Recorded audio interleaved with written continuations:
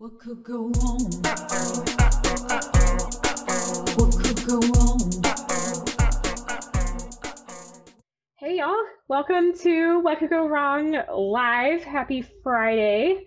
I'm hanging out with my guy Mark, and we're going to talk about growth mindset, which is one of my very favorite topics, and then yours too, right? I mean, you talk about it all the Absolutely. time. And Absolutely. pretty much what could go wrong is slang for growth mindset. So it worked out perfectly. And I got to hang out on your show. I don't know, I guess it's been a couple months now. Yeah, it's definitely been months. It was definitely in 2020 when we did that. So it's been more than a few months. It was last year. It was mid-pandemic, when everybody, it was like the gold rush to LinkedIn. Everybody was showing up and producing content. It was like, Yeah. and so it was great. I'm glad that we had got to connect. We did my show, the DMGB Conversation, which stands for Doesn't Matter, Get Better, which kind of fits into who we are and what we do and what I'm about on a daily basis. Yeah. So, okay, tell us about yourself then. Go for it. Sure. My name is Mark Noodleberg. I'm the president of On the Ball Ventures, and we are a coaching agency. We help individuals and organizations get 1% better daily, as simple as I can put it. We focus on people, we focus on process, and we focus on doing the little things and the little behavioral changes, both in mindset and in your actual daily activity that can increase revenue, that can increase productivity, and that can make you a better organization and individual. I love all of that because I'm super aligned with all of that, right? That was how we kind of connected in the first place. Because I do a lot of that in the education world. And it's just my favorite. And you have a background hanging in the education-ish, right? I do, yeah. I gave football educations. I spent 10 years as a college football coach and went across all different levels of the college education world. So I started at Florida State, where I graduated from, and started my coaching career there, and then went to the University of Cincinnati, then went to the University of Florida, then the University of Nevada in Reno, not in Las Vegas, and then to Lafayette College. So Or like big one schools, or two. small schools. Yeah. And yeah, and so seeing the marriage between athletics and academics at the college level, and figuring out how to help student athletes not only be successful on the field, but be successful in the classroom, and being an educator myself, right? It was my job on a daily basis to coach my kids and educate my kids on what their jobs were within the football team and how to be successful in those things. So it was really, it was an unbelievable education for myself on how to connect with young people, how to teach young people, and how to get development out of individuals. Um, those are like all my favorite words. So just Yeah. consistently use all my favorite words. Okay, so I guess we'll start at the basics. First, actually, I don't know who Bobby Bowden is, but I feel like Bowden. Oh, wow. Bowden. So So sorry. Can Bobby you? Bowden is a coaching legend. He is the guy who founded the Florida State football program and really put it on the map. He had unbelievable success in the 90s and then even in 2000, and is a legend there. He's got a statue. The field is named after him. Like, he is up there with the all-time greats of coaching. I started my career underneath his tutelage, and then when we transitioned as an organization to Coach Fisher being the head coach, I stayed on for 3 more years. See, I knew all that. Can I we knew shout all out this. to the Schwer, who's a fan of Papa Noodleberg? Shout out to my dad, Steve Noodleberg. So if you guys don't catch us, we do a daily show called the Noodleberg Daily Huddle. We're live on LinkedIn from 8 to 8:30. And shout out to MFSB Live himself, Gabriel. Good to see you. I also did Gabriel's show way back when, during the pandemic. So glad to see everybody Yeah, here today. his show's awesome. These are some of my favorite people. Look, William, okay, I don't know everything. Okay, we all have to have strengths. Now I know it's Bowden, not Bowden. Wait, which one is it? It's Bowden, you Bowden. got See, it. Bowden. I knew that. Bowden. I'm learning something new every day. That's all. That's what growth mindset is, right? A little bit A more, thousand 1%. percent. Totally. Okay, so let's start at the basics then. I'd love to hear from you. What would you describe growth mindset as?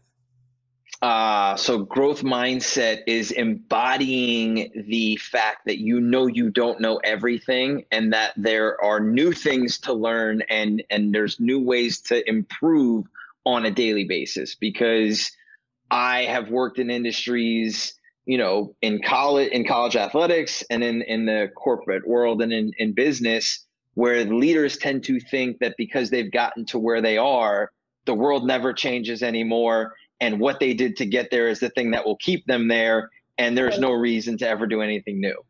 Yeah. And as we all know, that's not necessarily how you create sustained success.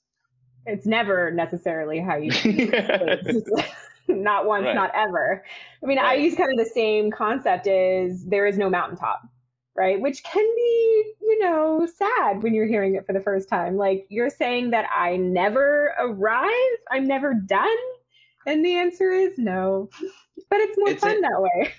And when you find the people who embrace that, and actually, when you find the joy in the journey, and you really enjoy, like the feeling I get when I've learned something new and feel like I've mastered a new craft, that feeling has to be better than what it feels like to feel like I've arrived and there's no place left to go. Yeah, I mean, you're done. Where's the dopamine after that? You just hit the top and then that's it. Then what do you do for the rest of your life? Exactly. So what if that's a growth mindset, then what's a fixed mindset? Fixed mindset is believing that you know everything there is to know, and that there's no room for any improvement. And if you've ever reached a place where there's no room for improvement, then you might as well pack up shop and move on, because there's no point in continuing to do whatever it is that you're doing.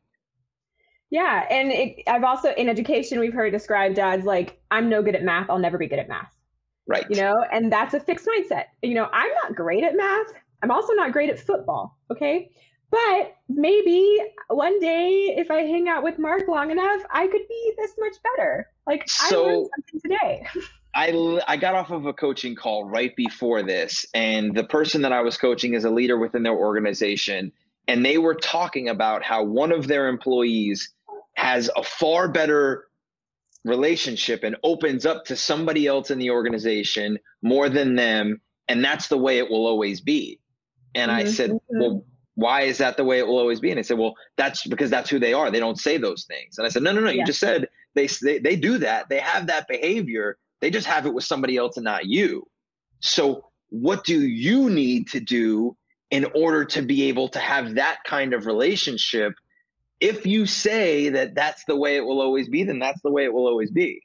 Mm-hmm. If you look at it as, well, no, they have that relationship with somebody else. How do I get that relationship with them? Then it becomes about, well, what I need to do and not what they need to do. Which is always a lot easier to control. I find that it can be very challenging to try and control what the other person is doing, and far easier to say, what do I need to change to change Exactly. Because, manipulation can only work so far, right? It's not quite sustainable. Exactly. So what do you find yourself saying most often? Like when you're on your coaching calls and you're talking about kind of the same things, like what is it that you find yourself repeating all the time? That's a really good question, because my coaching clients are very diverse. Yeah. So I think the thing that I coach leaders on the most is to stop telling and start asking. So they'll be like, well, I need this person to do this thing, so I'm going to tell them to do that. And my number one piece of advice is take that statement and make a question out of it. Can you turn what you're trying to teach somebody into a question in order for them to be able to figure out what they need to do in order to be successful? Because telling people things does not work. It might work for a minute. It might work for a quick change. But if you're looking for long lasting effects and development, people have to own the change themselves. So identifying gaps is great. But until the ownership of that gap moves to the person whose gap it is, you'll never be able to fill that for them. Telling them how to fill it doesn't work.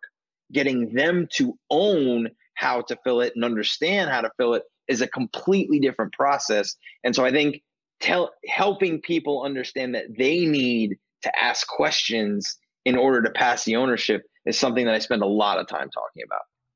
Oh yeah. I have similar conversations and we call it, I actually was just on a call earlier today talking about the ego of the educator, right? So there's this shift between educator centric learning or education to student centric learning. And it's kind of the same thing. Instead of us telling them what they need to do, how you need to do it, what you need to learn, this is exactly the framework you need to fit in. Now it's coming alongside them, this co-constructivism approach, and saying, what would it look like if we did? Or what is it that we should do to solve this problem?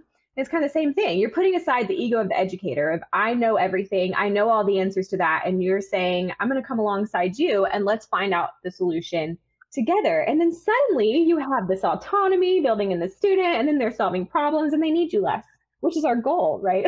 Leaders Exactly. would be to kind of be needed less and less. 1,000%. I'm always telling people that they should be coaching themselves out of their job. Right. Like, totally. I Yeah. should get to a point, and that's how our engagements work with people. Is we don't sign 4-year contracts; we sign 90-day contracts. Yeah. My goal is to, in 90 days, you look at me and be like, I don't need you anymore. Mhm. Yes, I did my job then, right? But we should assess it after 90 days because maybe there's still some development that needs to happen. Maybe there's some growth that continues that it still needs to happen. But if we've knocked it out of the park and in 90 days you feel like you don't need me anymore, then I've done my job and I'm happy to part ways after that. Oh yeah. I mean, I worked with a coach and his statement was all, I'm ready for the day where you fire me. This is my whole goal is for you to fire me. And I remember the day that I was like, I don't think we need to renew it. And I felt really like, I hate to tell you this, but I really don't think we need to renew it. And he's like, yes, that's exactly what I need to. Yep. So I got to fire him and it was perfect. And he was all excited about it. It was a whole new world for me. But I think I read this quote the other day that said, the best teams are where you can't spot the leader. And I love that concept. And so I talk about this concept of having a round team. And so it's kind of, instead of a hierarchical team, you're having a round team where you're serving the central mission and everyone builds out the layers from them. And it's a huge concept I talk about all the time in education because the students are the center and then everyone just builds out around them. Because we're not serving the person at the top, let's say the principal, we're not serving the principal, we're serving the student. So break down the pyramid and put us in a circle. And so it's all about how are we all working collaboratively to serve that person in the middle. And what I find is you can't present that concept without a growth mindset because it's breaking the traditional, it's breaking the norm. Right. So, I mean, how would you say growth mindset fits into the structure of your team? So that's really, really well put. And I think if you looked at it as a circle, I'd look at it more of a solar system than a true circle where everybody is on the same ring around whatever the center mission is. That's not, in my opinion, that's not necessarily how it works. Right. Because if I broke it down in a school system, the principal would be the outermost ring because they're the farthest away from the kids, yet they still have a direct impact. There's still a gravitational pull to the kids, but they don't have the direct contact as the closest ring, who would be the teachers who have daily interactions with them. So I love the idea of looking at it as a circle. I think everybody needs to have clear and concise understanding of what their job is and how their job or how their planet fits into that center of the solar system. Yeah. Because if everybody doesn't understand that direct line to the center, then you're going to lose the people and the understanding of why it's so important for them to do what they do. Building organizations, building teams, the first thing you have to do is have a purpose defined enough to where everybody can understand it, but broad enough to where it can encompass all of the different sectors that go into it and have everybody tied into, I know my job is important because it directly affects this thing that we're all trying to do together. Yeah. And that's what the structure is. Like in team handbooks that I work on and coaching stuff, the student is the center, and then directly outside the student is the teachers, the educators, and then you might have assistant directors and then principals and then whatever, because by the time the student in the middle, the families are so cushioned by all of these layers of people that, I mean, it's so hard to create a negative impact. I mean, so that was one of the biggest changes that happened in the school I directed most recently, we tore down the hierarchy and changed it to a circle and just gave it a central mission. And then everybody knew that they were supported because the teachers are supported by the layer outside of them, and then the outside of them, and then outside of them. And so the layers of support was, I found, what was most helpful, because we could all have a central focus, but if you're not experiencing support, then and it works inversely, I think, because it's important for the people on the outside of the rings to understand, where is my point of influence? right. As a principal, my point of influence, I'm protecting the students, but my direct point of influence is that next ring inside of me. Yeah. And my direct point of influence is the next ring inside of me. And that's the way we accomplish things, is we're going to move this center focus of students and make them successful. But the way I'm going to do it is by affecting all of the rings inside of me and making sure that the center point is protected by me first, not by the student, not by the teachers, but by me first. Yeah. And that was a challenge for me, because I came out of the classroom and then, worked in all different levels of administration. And then until I was finally running a school, and I could no longer have contact with all 240 students. It just wasn't going to happen. And at some point, I couldn't even have contact with all 75 teachers. All I could do was have contact with my 4 administrative team. And so I had to trust this process, this layered circle, right? To know, like you were saying, I can impact these people who impact these people who impact these people, because I'm going to do a much better job of supporting 4 people than I am going to be of supporting 75 teachers and 240 students. Am I directly responsible for all of that? And that was a huge mindset shift. And like I know, in most organizations, the people that continue to get moved to the outer rings aren't necessarily the right people to be moved to the outer rings. They're just the people that have either been in it the longest or have been so good at with the ring that they were in that they're like, we have to move them to the outer ring because they're so good at doing what they're doing, which then creates people who are worried about the most inner ring or 2 rings inside of them, instead of being focused on the direct ring right inside of them. And that is where you get leaders that are focused on not the development of the next best or the people right underneath them, but you have principals that are only worried about the students. So then your teacher development, your administrative development, all of the things that are so important to this cell that you've created, right? It's like a living organism. When you look at it like that, where the nucleus is the students, the rest of the cell is suffering because the outermost layer is only worried about the nucleus and nothing that's happening in between those layers. Yeah. And I had a conversation, I think it was last week, with Elaine, and we initially talked about social emotional learning for the students and who is responsible for supporting SEL in the classroom. And that conversation led to, well, if the educators are responsible for supporting SEL in the classroom, who's responsible for modeling that for the educators? And we got into this same conversation, is we have to be feeding into the people who we're asking to feed into the main source, which is the student. And without that support.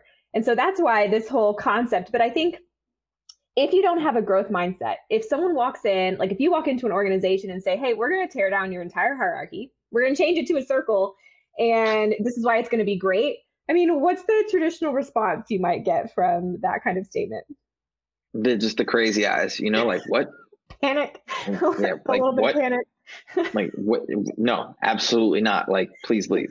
Like it's the world that we live in is such an interesting place, because I'm a millennial, I guess. I'm like a Gen X, maybe. I don't know. I was born in '86. Yeah. So for me, I'm like right in the middle of like, the millennial, everybody gets a trophy and, this participation ideology. And then the older, my parents, who were raised on the do it because I said so, respect authority, and just because I'm older than you means I know more than you. Yeah. I didn't get an iPhone until I was a freshman in college, right? Facebook was still a .edu only entrance when I was in college. So I've seen the world transform at a rapid pace. And I think the biggest difference is the access to information.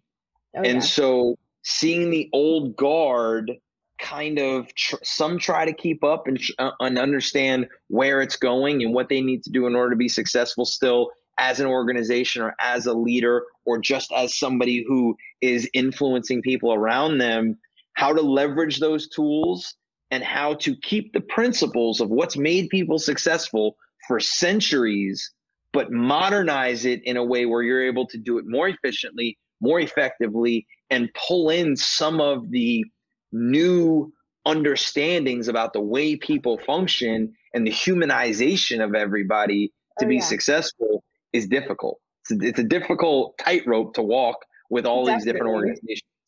Yeah, it's definitely. And I think that is why this whole what could go wrong thing that I live by is, very much that, because if we're not going into it saying what could go wrong, right? Only fun things could happen. We'll definitely learn something from it. It'll be fine, right? Then I feel like the alternative to that is saying, I know a better way, which I feel like if we knew a better way, we would have done a better way by now. Correct. 1,000%. And I think, so I'm a huge preacher of process, right? I think having a documented process, being disciplined to your process is very, very important to being successful. But if you are not constantly and continually evaluating that process to figure out how to make it better and how to improve it and to figure out whether or not it still fits the current, the goal in which you're trying to accomplish, then it will become outdated and you will eventually get to a point where it's no longer serving the purpose that you did. So, for me, I love to come in and look at what people are doing. And, they say, well, here's our process and here's what we do. And I say, well, before you tell me any of that, what's the goal? What are you guys trying to accomplish? Right. Yeah. Right. Let's define that first. And now let's say, okay, well, in order for us to do that really well, what are the things we need to do? Bang, bang, bang. Here are the things we need to be great at. Awesome. And so now we work it backwards. And then I say, okay, well, here's the things that you said you need to give me to be successful. Look at how this matches up to your current process. Not very good. It's not, we're speaking two different languages here. Let's figure out a way to merge these so that it's not a complete overhaul, so that you're not trying to train an entire organization of people on doing new things, but let's figure out a way to move your current process to this process that we've defined together as what's going to make you successful in order to be able to help and create change. Yeah. And to create change, the leadership has to go into that with a growth mindset, because if they're going in with a fixed, then like you were saying, everything breaks.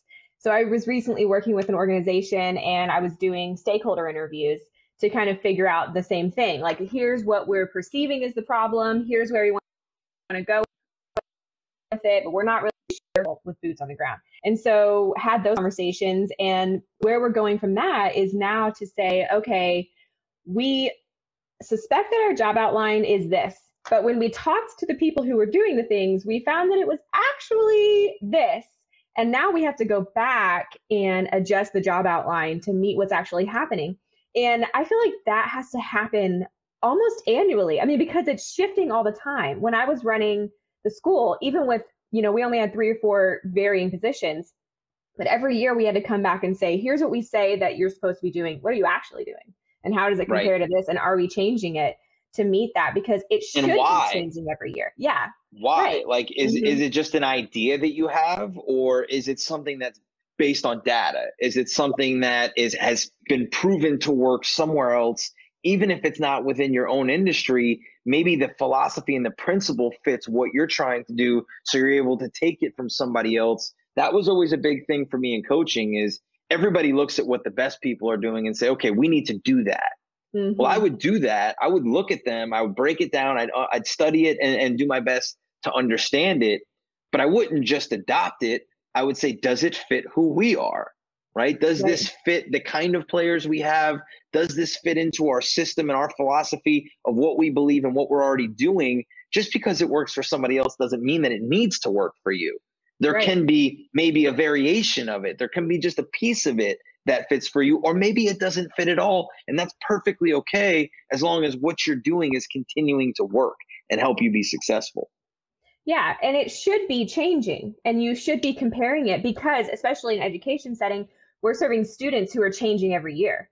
I mean, the students are never static. It's highly dynamic, even throughout the course of the year. So if you haven't changed anything in a year, 2 years, 3 years, then I guarantee you the students you're serving have changed. So the Exactly. processes you're using to serve them should have also changed. I think it So was, no, go ahead. I had a conversation with somebody else that I was coaching, and they were like, our process is super outdated, and it needs to be revisited. And I said, okay, great. I said, well, why? Tell me why you think it's outdated. Give me a specific instance and where you're seeing it not work anymore. And they were like, oh no, I can't do that. They were like, I was just saying, it seems outdated. And I said, well, what makes you say that then? And they're like, well, when we pulled up the document, it was dated 2007. And I was like, well, that doesn't make it outdated. Just because you created it in 2007 doesn't mean that it's not still good now, as Right, long yeah. as you've continued to look at it and say, yeah, this is great. This is still working. It Hmm. still fits our philosophy. It's still serving our purpose. Fantastic. No Yeah, need to change it. right. So you have to know why you're changing. Just Hmm. changing just to change doesn't work. Right. Yeah. I mean, it has to be mission centric all the time. I mean, so really having a clear understanding of what that mission is what's going to be a driving factor for all that change. Otherwise, you're just creating havoc by changing something all the time and you're just Right. confusing people. Growth Right. mindset or not, people will get confused. Yeah, that's exactly correct. But I had a conversation, I don't even know, time all runs together with Matt Barnes, who works in education. And he was saying, if the school that if your child goes to a school that looks like the school that you went to, then, it's wrong. And Right. that was, I mean, I can't feel like he's wrong because if we're doing things exactly the same way we were doing them 20, 30, however many years ago, is it still accurate to the students that we're serving now? And I'd like to say no. Probably not. Probably not. But so it's interesting because I think fundamentals tend not to change. The Hmm. fundamentals of what makes people successful, the fundamentals of teaching probably didn't change, but how you went about applying those fundamentals Right. had to have changed. Yeah. And so that's where I think if the organization and the system and the process is rooted in the right fundamentals and just hasn't kept up with the times, it might not be completely broken, right? The building might still be okay. The Yeah. school Yeah. might still look good. They might be operating at an entirely different pace than they did when you were there 40 years ago, 30 years ago, 20 years ago. But, you have to understand that the fundamentals are what's really important. And then how you adapt those fundamentals are what make people successful over a long period of time. Right. I mean, the principles, the fundamentals are the same. It's the practices that shift. I mean, the way Right. that we are teaching and the way that we're doing it should be very different than the way Should that it be. was happening before. Should be being the key word there. I mean, Should be. the student has changed, but so has research. I mean, what we know now compared to what we knew before has changed dramatically as well. So to think that nothing inside of the practices has changed along with the data that we now have would be a problem. A major problem. A major problem. So, okay, so tell me, I want to hear more about growth mindset inside of football because, as you know, I'm a Oof. huge football person, right? I know all the things. And I talk about it all the time inside of education. We talk about organizations, but what does that mean inside of like an actual athletic team? So it's all data driven. And what's amazing is that the hierarchy that you talk about that should be broken has not been broken. Mm. And even though there's been this massive influx of data and technology, the people who are making decisions about process change or structural change are very reluctant to adopt and continue to evolve. So it's actually very archaic. Like, Mm. I want you to understand that, like, when you build a game plan for a football game, you do it by watching the film. Or you watch the actual game tape of other teams, you break them up into situations, you find tendencies, and then you build your own strategy to attack those tendencies. Traditionally, that had to be done through actual film. You actually had to splice the different pieces of film, tape them together, watch them, tally what you saw, and it took an That sounds agonizing awful. amount of time to do that. Well, in today's world, there's technology that has merged Excel, applications with the digital video that you're able to input data and sort and split and get percentages far faster than you ever could before. Yet people still spend the same amount of time doing all of the things, even though it could be done so much faster. And so the growth mindset really struggles in that industry because everybody thinks that what they've done to be successful is what will always keep them successful, and don't change it if it's not broken. And that's not necessarily true. Just because it's not broken doesn't mean that it needs to be modernized or changed or adapted. And so it was a real struggle for me. And so a lot of my time in football was hard because if you were the youngest guy in the room, you better keep your mouth shut, because just because you had a good idea doesn't mean that you knew anything. The oldest guys in the room were the ones who were going to make decisions and were going to be the ones who talk. So, being able to navigate that world and having an entrepreneurship mindset and thinking like what we're doing is dumb. It doesn't make sense. Why are we doing it this way? But not having that fall on deaf ears and not being able to make the changes. It was a difficult decade of my life, but it was so great because I had the opportunity to learn so much about teaching and developing. Yeah. I mean, I like just because it's not burning doesn't mean it's not broken. Right. I think there you go. There's a differentiator there, right? Like it may not be on fire, but it could be a little broken. There could still be some things that need to be fixed. But I mean, my world is I'm usually brought into things that are on fire because I work better that way. They're like, hey, everything is burning. Can you please, build a plane while flying the plane and then also fix this plane that's on fire all at the same time, ready, set, go? And I'm like, absolutely. I'm 100% in on that because that's really my jam. All right, William. Can we? Yeah, I love this question. Thank you for asking this, William. So I think that analytics are very, very important in how we make decisions, but there is a merge of taking data analytics and human decision making to find the best outcomes. I think we have shifted to allowing AI, artificial intelligence, and machine learning to start to make decisions, and that's dangerous.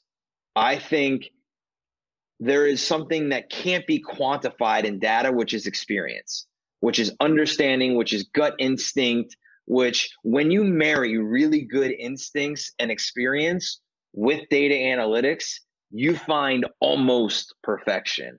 You really find excellence. And so the people that are balking at analytics and won't take the data and only relying on experience will get passed by. The people that are only relying on analytics will end up getting themselves into trouble because they're not going to see some of the pitfalls. But the people that do a great job of merging both of those things are going to, and this is how I coach salespeople, is when you look at the sales world right now, and for those of you that are on LinkedIn, everybody's getting hammered by data-driven B2B lead or lead generation businesses that are just leveraging all the data that's out there to just throw blind pitches at people.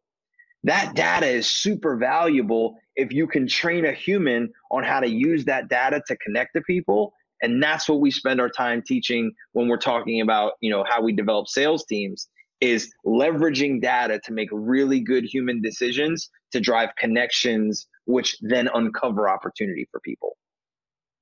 And I think that could be a similar conversation with technology and education, because there's, you're either all in saying, yes, we need all the technology in education. Technology should be the driver of education.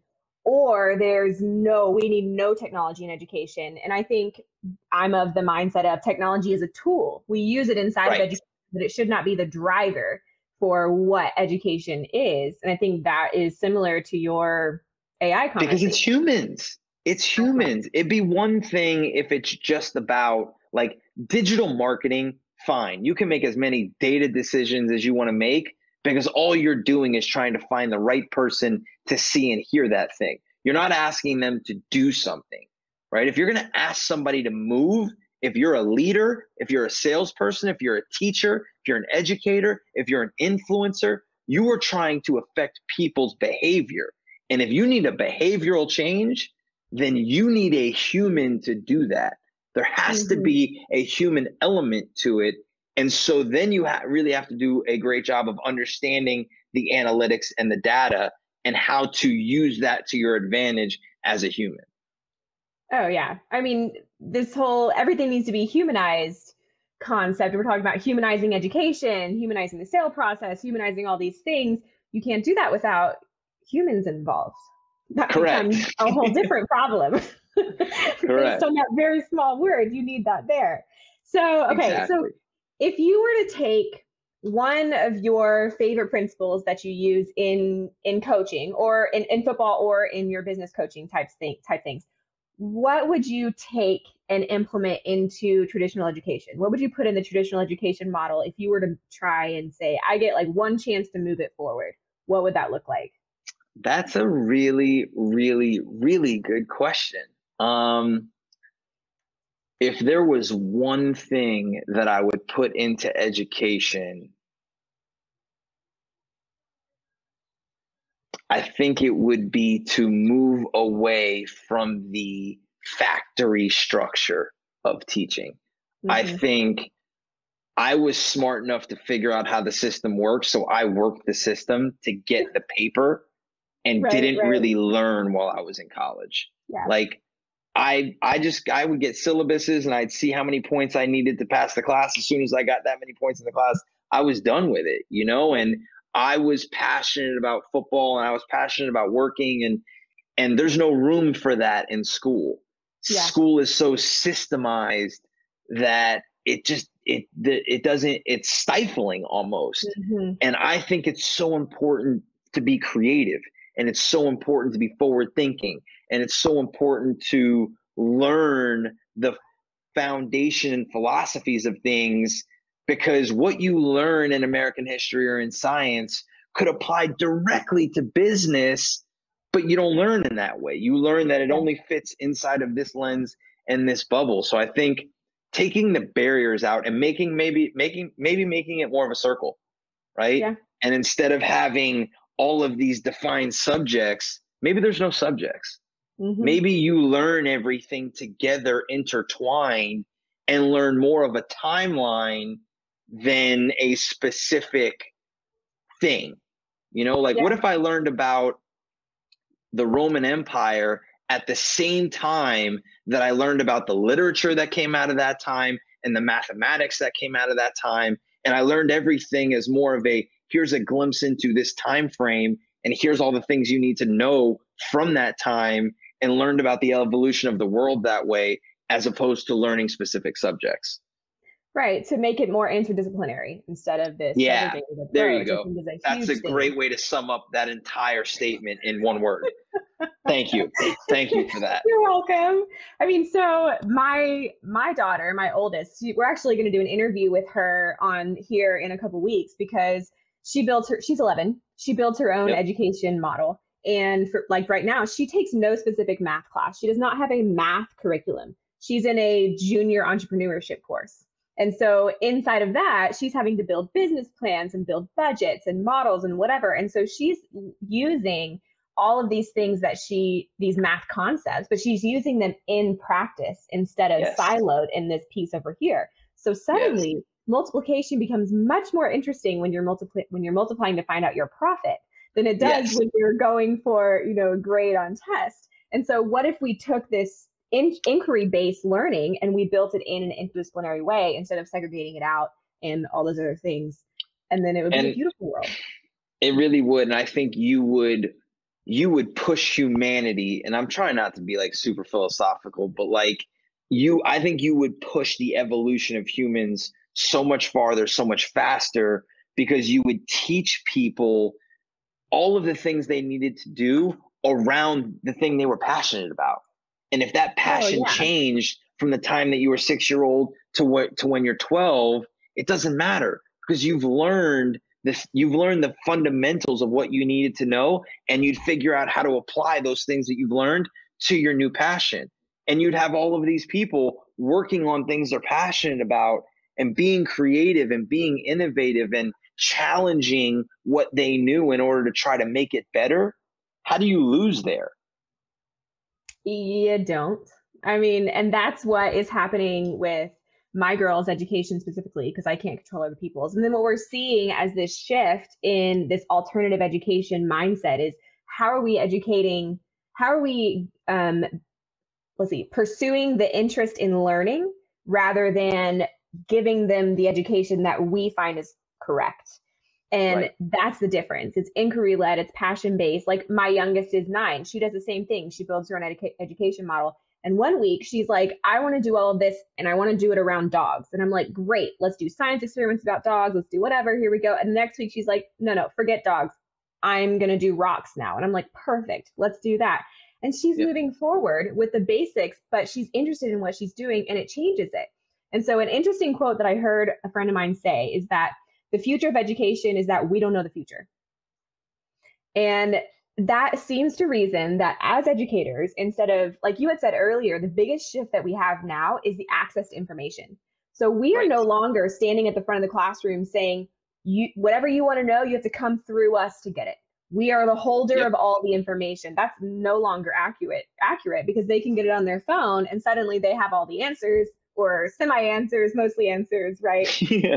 So instead of or somebody else's answer. Somebody else's answer. They have a answer. They don't need you for whatever answer they've got, right? So instead of standing at the front of the classroom and saying, I am the end all be all, the ego of the educator, you have to come through me. Now you're saying, how can I help you filter this information that you're receiving to find what's quality, what is sustainable, what works, how does that work, why doesn't that work? You're asking quality questions. And suddenly you get a whole different student, someone who's learning how to ask quality questions and solve problems and has a growth mindset, instead of saying, I have to rely on the educator to get what I need. And you would encourage them to pull in all of the answers you can find. I want to know them all. And I'm actually challenge you to find them all, because it's your job to figure out which one is true, or which one works the best, or which one makes the most sense. And you would create a behavior of looking for all of the different perspectives before you decided on one, which, for those of you who have seen Social Dilemma or understand the problems that algorithms have created, you would fix that on your own. You wouldn't be asking Facebook to fix their algorithm. The human would, because the human would know that whatever I hear, I'll take it, but it's not the only thing I'm going to hear. I'm going to go look for another answer. I'm going to go look for as many answers as I can find in order to figure out what I think is the right answer. And then you solve a lot of problems. Yeah, then you're teaching people to ask quality questions. And I was not raised that way. I was raised, this is the answer, this is what it looks like, this is how you do it. There's one way to do it. And if you don't do it that way, then you fail and die and everything burns. Yep. Which That's exactly correct. Is not necessarily the answer. It's not correct at all. What if we took that mindset, flipped it on its head, called it What Could Go Wrong, and shot that out into all of our learners? What a different climate we would have.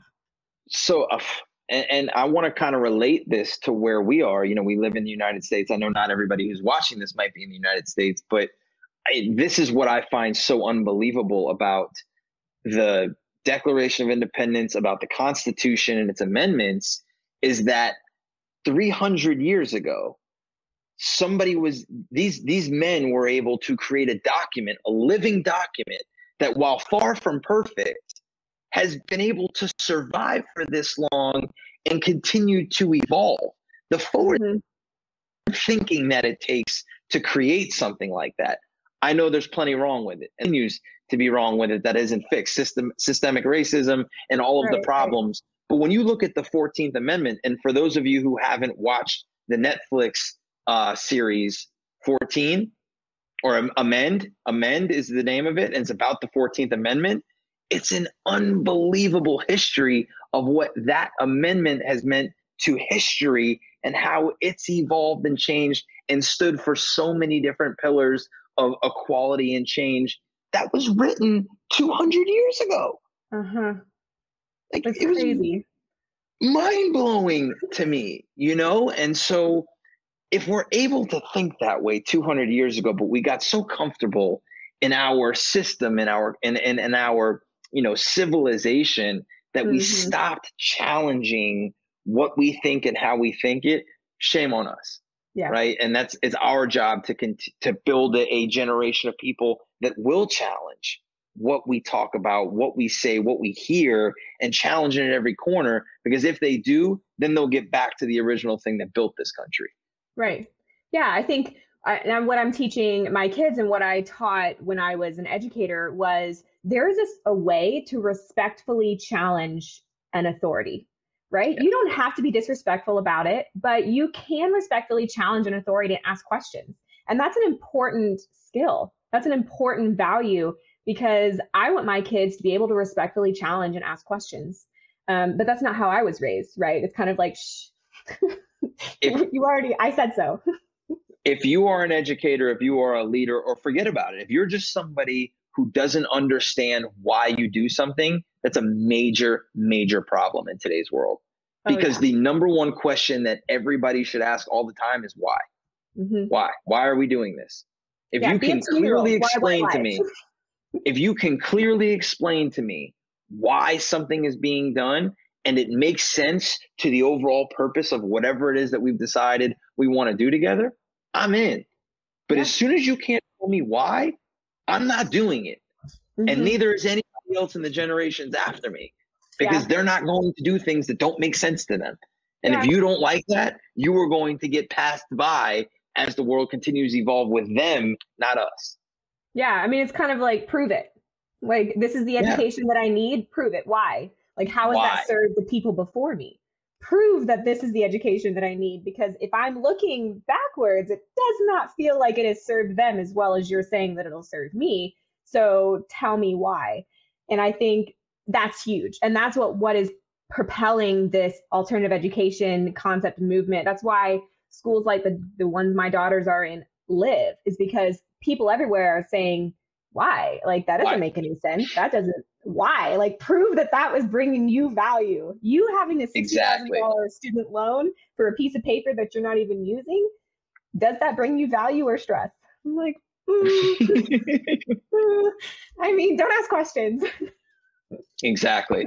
But I love all of that. And you do this all the time. So tell us where we can find you, like where we can find your dad, who is also awesome. And like, so you can find both myself and my dad on our show, 8:00 in the morning, 8:00 Eastern time, Monday through Friday. We're there 8 to 8:30, and we are talking all things pop culture, sales, leadership. We are looking to deliver some energy to people to help them get their day started in the right way, and then give them a piece of actionable advice that they can apply to their lives to get 1% better. So you can find us there on our show. Connect with me on LinkedIn. That's the best place to find me. Constantly looking to connect with other influencers, other educators, other people in the world who just have an interesting story that we can share stories and learn from each other and help each other be successful as we go. Yeah. And I lost my whole train of thought. It's like, breaks that sentence, squirrel, which is I love how it. I roll. It's totally fine. What could go wrong? Nothing. It's fine. So later today, I'll be on Snark Squad with some of my friends. We're going to be snarky and ridiculous. So end your Friday out that way if you're looking for something to do on your Friday. Next week, What Could Go Wrong happens all over again. And that's always exciting because something does go wrong. Actually, I don't think anything went wrong, Mark. You were here right before we started. You were like, nothing went wrong. Ready to go? Yeah, this was awesome. I really enjoyed this. Thank you so much for the opportunity to come on your show, be a part of your audience. And I appreciate what you do so much. I really enjoy your content. So keep it up, and thank you. Yeah. So Restream sponsored this. They're really awesome. They let me stream on all of my different platforms at one time, which is a bonus because obviously I lose my train of thought too quickly and could never manage all of that. So thank you, Restream. All right, y'all. Thank you so much for hanging out with us. I hope you have an awesome Friday, an awesome weekend, and we will see you next time. She be teaching for the money and fame, cause everybody knows that's the name of the game. Challenging schools to elevation, pushing the limits of education. Who's that girl at the trampoline park? Filled with passion and throwing up sparks. Got growth mindset like fire, lifting learners up higher, disrupting the flow of the status quo, making people think about what they know. Revamp, innovate, raise the bar. Talking with Jim James like gluten-free flawed. Focus, function, move forward. Chelsea's question now for you.